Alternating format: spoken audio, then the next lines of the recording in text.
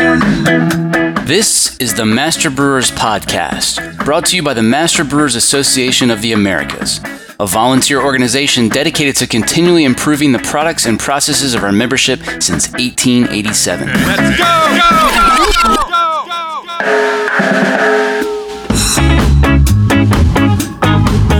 Master Brewers brings you interviews with the industry's best and brightest in brewing science, technology, and operations.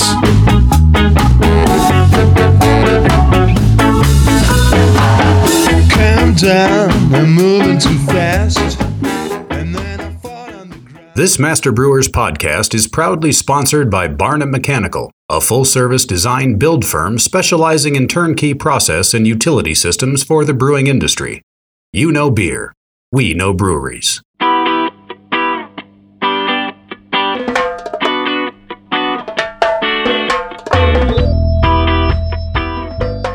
If you go into a pub in the UK and you order a pint of cask beer, you expect it to be perfectly clear. And if it's not clear, you send it back. This week on the show, cask beer. We talk ingredients, process, best practices, and authenticity, all right here on the Master Brewers Podcast. My name's Marcus Cox. I work for Mindful Brewing Company out of Pittsburgh. Before you immigrated to the U.S., your brewing career began in Australia. How did you first get into cask beer? Did you encounter a lot of real ale in Australia? No. So the climate is probably the main impactor there, both in terms of potential cellar temperature and also obviously the ambient temperature. It's much warmer than the UK, so it's not a big thing. But purely by coincidence, was for a super small brewery called Three Ravens, and they had two customers when I joined, and they were both cask customers. So that was 15 years ago. We were the only brewery in that town and in that city selling cask beer at the time. I guess we should talk about ingredients for cask beers. How about malt protein content? Why does that matter for cask beer? Well, I mean, there's a couple of things. Again, my perspective is on it's very hard to define modern cask beer, so I defer to the real cask beer that you get, made in the UK at an English pub, maybe in London or something. So that's very much my point of reference for these comments. One thing to remember is that the protein comment is based on the fact that this is a beer that has a very fast processing and doesn't have any chill stabilization. If you go into a pub in the UK and you order a pint of cask beer, you expect it to be perfectly clear. And if it's not clear, you send it back.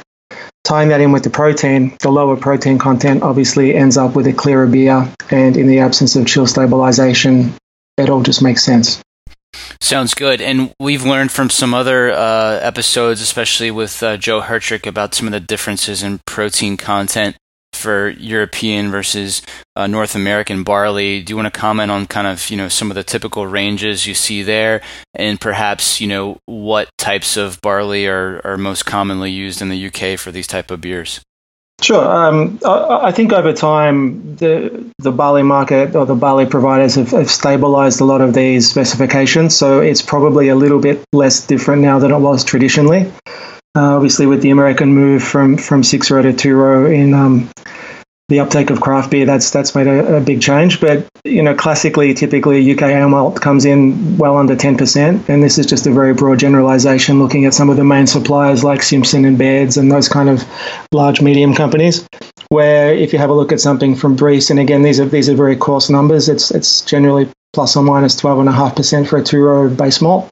So it doesn't sound like much, but it is enough to make a difference in terms of clarity. And then maybe to tie that back into brewhouse processing, protein content is inverse to extract.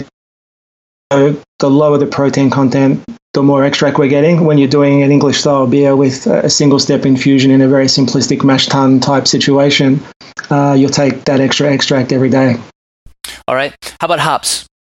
Hops. Well, I mean, hops are a little bit more interesting. And again, looking at a couple of traditional English varieties, Fuggles and the Goldings variants, the thing that really stands out is they tend to have lower alpha and beta acid. So that's something that really, separates them from obviously New World hops and American hops included in that. There's very little geraniol present, higher humulone levels, so there's a particular softness to them, let's say, lower myrcene, and there's generally no beta-pinene present. So this has to be a comparative statement, but the interbreeding of the Neomexicanus hops, most likely with American new varieties, has put some of these compounds into the hops. The English varieties tend not to have them and are much more suitable to traditional subtle dry hopping in the cask. I don't know if you've had a chance to listen, but our guest on last week's episode uncovered literature from 1893, which indicated one of the major reasons for dry hopping was to get those hop enzymes into the beer and encourage a secondary fermentation and dry out the beer. How important do you consider that to the process? It's certainly not something that's included in, obviously, classical literature. Having seen the presentation at the Eastern Technical Conference a couple of months back, that was definitely one of the things that caught my eye. It's certainly something we see anecdotally currently at Mindful with tank dry hopping. It makes sense, but I don't think all the evidence is there to prove that it has, it just hasn't been substantiated yet. Okay, what's most important when it comes to yeast selection for cask beers? There's a couple of things. Anything to do with diacetyl goes out the window. So the position is that diacetyl is an acceptable component of classic English cask beer, so you don't need a heavily diacetyl-reducing yeast. The second component, which obviously is inherently linked to that, is that you need high flocculation. So you're talking about a beer that's going to undergo secondary fermentation in a sideways sitting cask that has to fall about 12 to 14 inches from top to bottom. You need something that's going to do that in a couple of days, so high flocculation. All right, do you want to comment on the role of Brettanomyces in cask beer? Again, this is something that was flagged relatively recently by Ron Patterson in some of his writings. So it's again another thing that's just kind of popped up that's yet to be fully substantiated, but it would appear that obviously given the name of the yeast, the time it was isolated, it's inherently linked to the British brewing industry. The concept of at a particular time in England, there was a tax regime that taxed different aged beer differently. The aged beer would contain Brettanomyces is the contemporary thinking. All right. What about the biggest ingredient, water? So obviously the breakthrough positioning here is when Burton-on-Trent became the brewing capital of the world. And they're particularly, high degree of sulfates and a back note of Epsom salts of magnesium sulfate generated a really specific water profile that was amenable to higher hopped beers. And higher hopped obviously is a slightly different meaning because you're talking about much lower alpha acids than what we're used to now, but it helped to accentuate the hoppiness of the beers. So basically, once, I think in I've got to check my references, but once the concept of Burtonization was isolated by industrial chemists and brought back to the rest of the UK, that was really the major profile used across the whole country. So the water all these ingredients are super critical, but the water is the one that's the easiest to reproduce because you just have to very simply alter the mineral profile. I've seen folks use dextrose, honey, wort, you name it, to prime casks.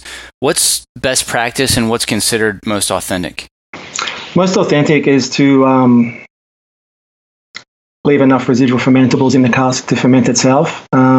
Again, it's more anecdotal, but that as you mentioned, the potential for that dry hopping in the cask to spur further fermentation is definitely in the mix.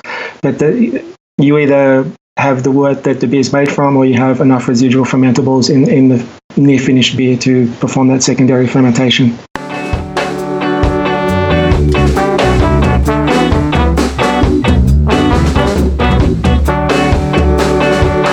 Coming up. So that's the trade-off. You're allowing these non-desirable compounds to vent off, and you're allowing oxygen to come in. I'm John Bryce, and you're listening to the Master Brewers Podcast from the Master Brewers Association of the Americas.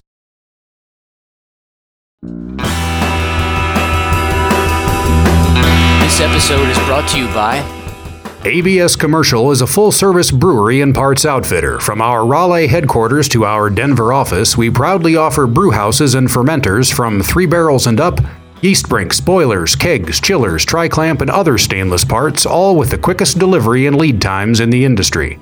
Learn more at abs-commercial.com or call 877-BREW-ABS. ABS Commercial. We are brewers. I'm really looking forward to the ASBC MBAA Brewing Summit coming up this August in San Diego. It only happens every 4 years, and it's not like any other conference you've attended. The Brewing Summit is 100% the science and technology of brewing. No pep rallies or business lectures, and you'll be surrounded by some of the smartest men and women in our industry. If you can only attend one conference in 2018, this should be it.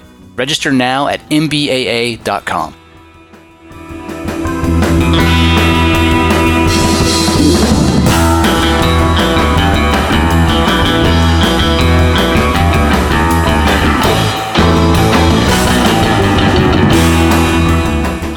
Now back to the show.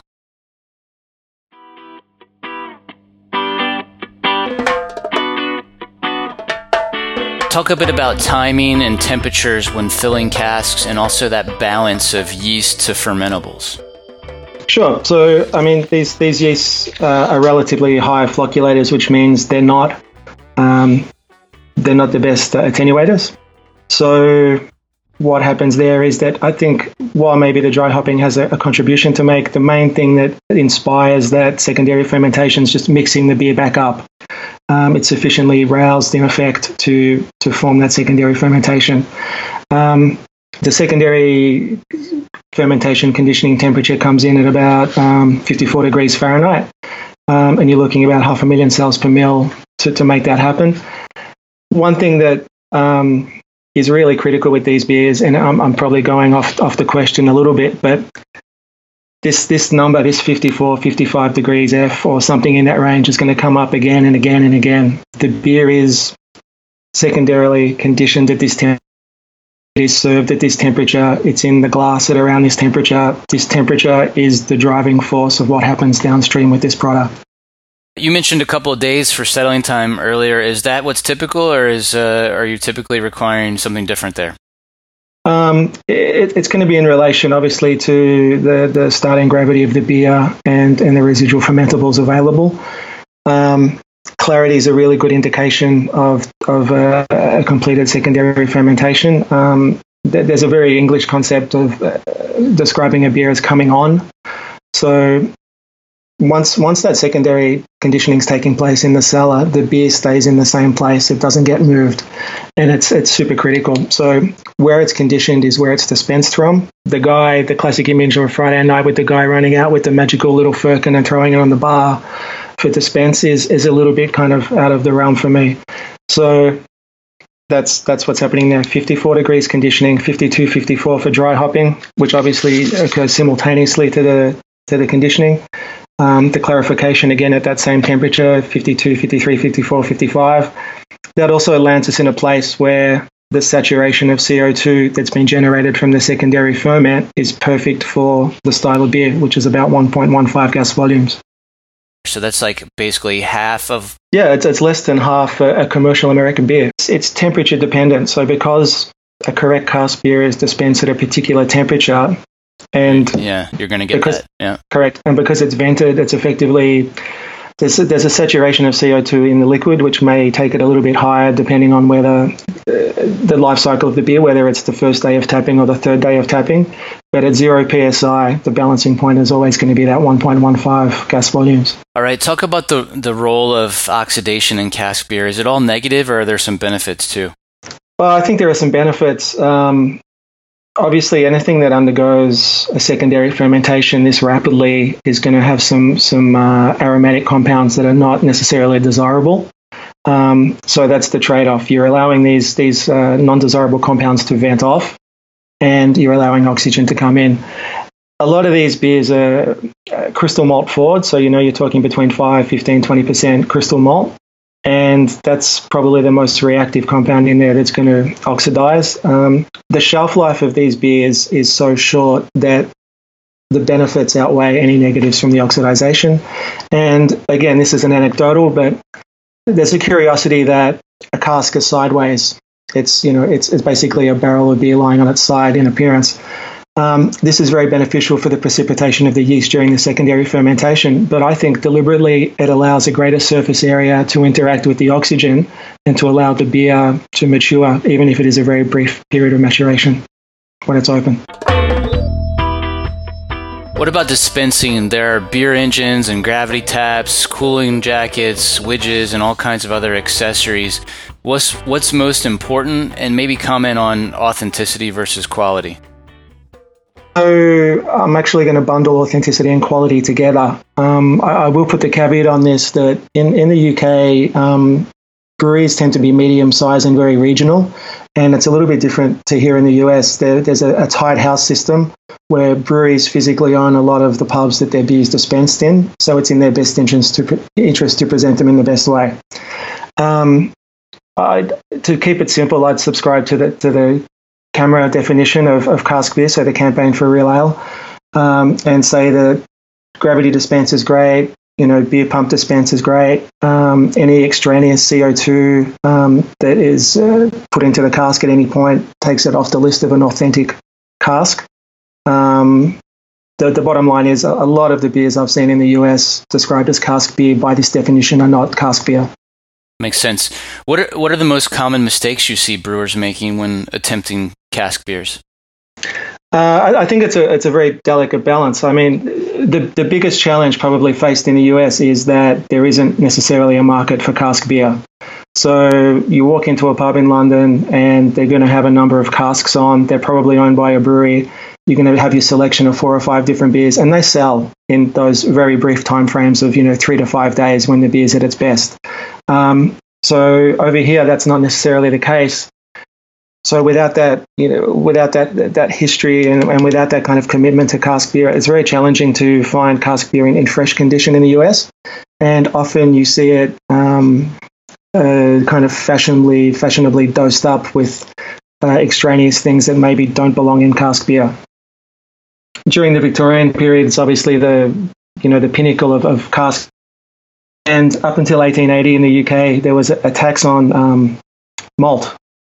So very quickly, brewers prior to 1880 in the UK, which is obviously the kind of birth time of cask beer, were very amenable to using non-malted products. Obviously, with access to the Caribbean, a lot of sugars came into the mix, using non-malted products, using maize and stuff like that. There is a tradition of using not just all malt in cask beer, but as I said, it doesn't necessarily extend to these other crazy things like banana purees and that kind of stuff. Probably the number one thing you hear from folks unfamiliar with cask beer is, who wants to drink warm, flat beer? How do you respond to that? How do you describe the romance of real ale? It's a very difficult thing to describe. I was making cask beer before I'd ever been to the UK, and I was working with had the pleasure of meeting Roger Probst, and he came and visited me in Australia, and he gave me a lot of hints and tips on how to make cask beer better. You don't know the real experience until you go to the place. So it's obviously body, but cask beer is something you walk into a pub, you drink it, it's a pint, it's not very expensive. People that are well-dressed, people that are not well-dressed are drinking it. It's just what everybody drinks in the UK. It's all about the experience.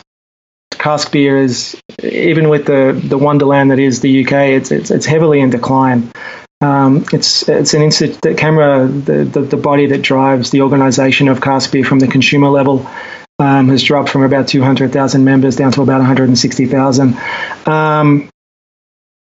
Cask beer is an anachronism. It's not necessarily best defined as a contemporary product. It needs a way forward. It needs to make friends with craft beer, and they need to find a middle path where craft beer and cask beer can coexist, both here and in the UK, with slightly different contexts.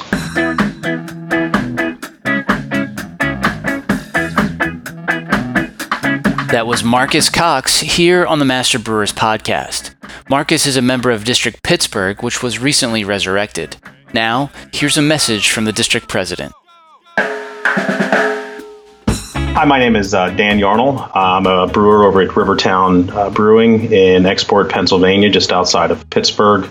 I've been brewing professionally for about 8-9 years now, and I am the president of the local chapter here in Pittsburgh for the Master Brewers Association of the Americas. Initially, the MBA started in Pittsburgh in 1935 and then went defunct in the late 2000s.